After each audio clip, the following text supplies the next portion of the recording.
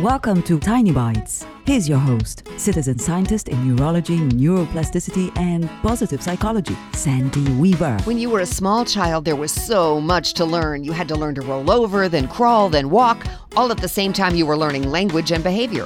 Then there were all those years of school where you learned things that you might need someday, along with other things you never will.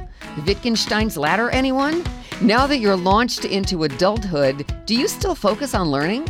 Maybe not as focused as you used to be, but do you still make it a point to try to understand things in a new way or see things from another person's point of view?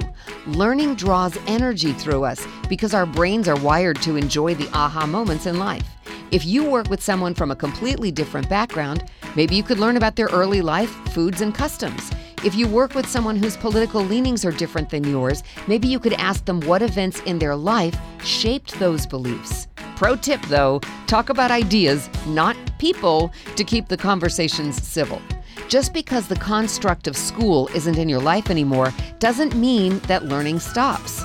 Learning stops when you die. Have fun learning right up until then. Subscribe to the podcast and share it with your friends. And there's lots more at centerforworkplacehappiness.com. Here's to your well-being, one tiny bite at a time.